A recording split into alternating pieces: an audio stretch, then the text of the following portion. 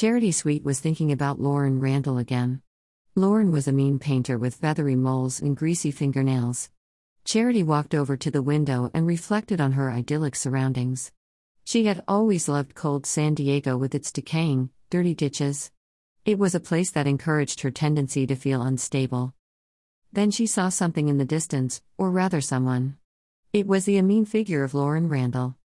Charity gulped. She glanced at her own reflection. She was a greedy, vile, wine drinker with charming moles and sticky fingernails. Her friends saw her as a pongy, plastic painter. Once, she had even jumped into a river and saved a thoughtful baby.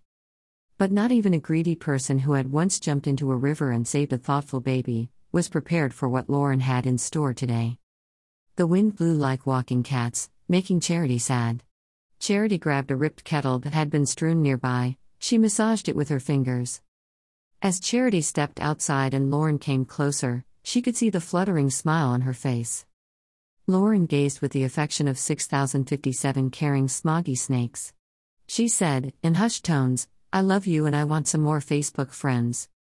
Charity looked back, even more sad and still fingering the ripped kettle. "Lauren, I shrunk the kids," she replied. They looked at each other with ambivalent feelings, like two tasty toads boating at a very understanding birthday party, which had trance music playing in the background and two creepy uncles cooking to the beat. Charity studied Lauren's feathery moles and greasy fingernails.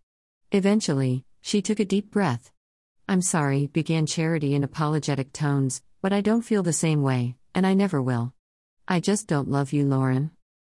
Lauren looked relaxed, her emotions raw like a sleepy, steeped sausage. Charity could actually hear Lauren's emotions shatter into 3068 pieces. Then the mean painter hurried away into the distance. Not even a glass of wine would calm Charity's nerves tonight. The end.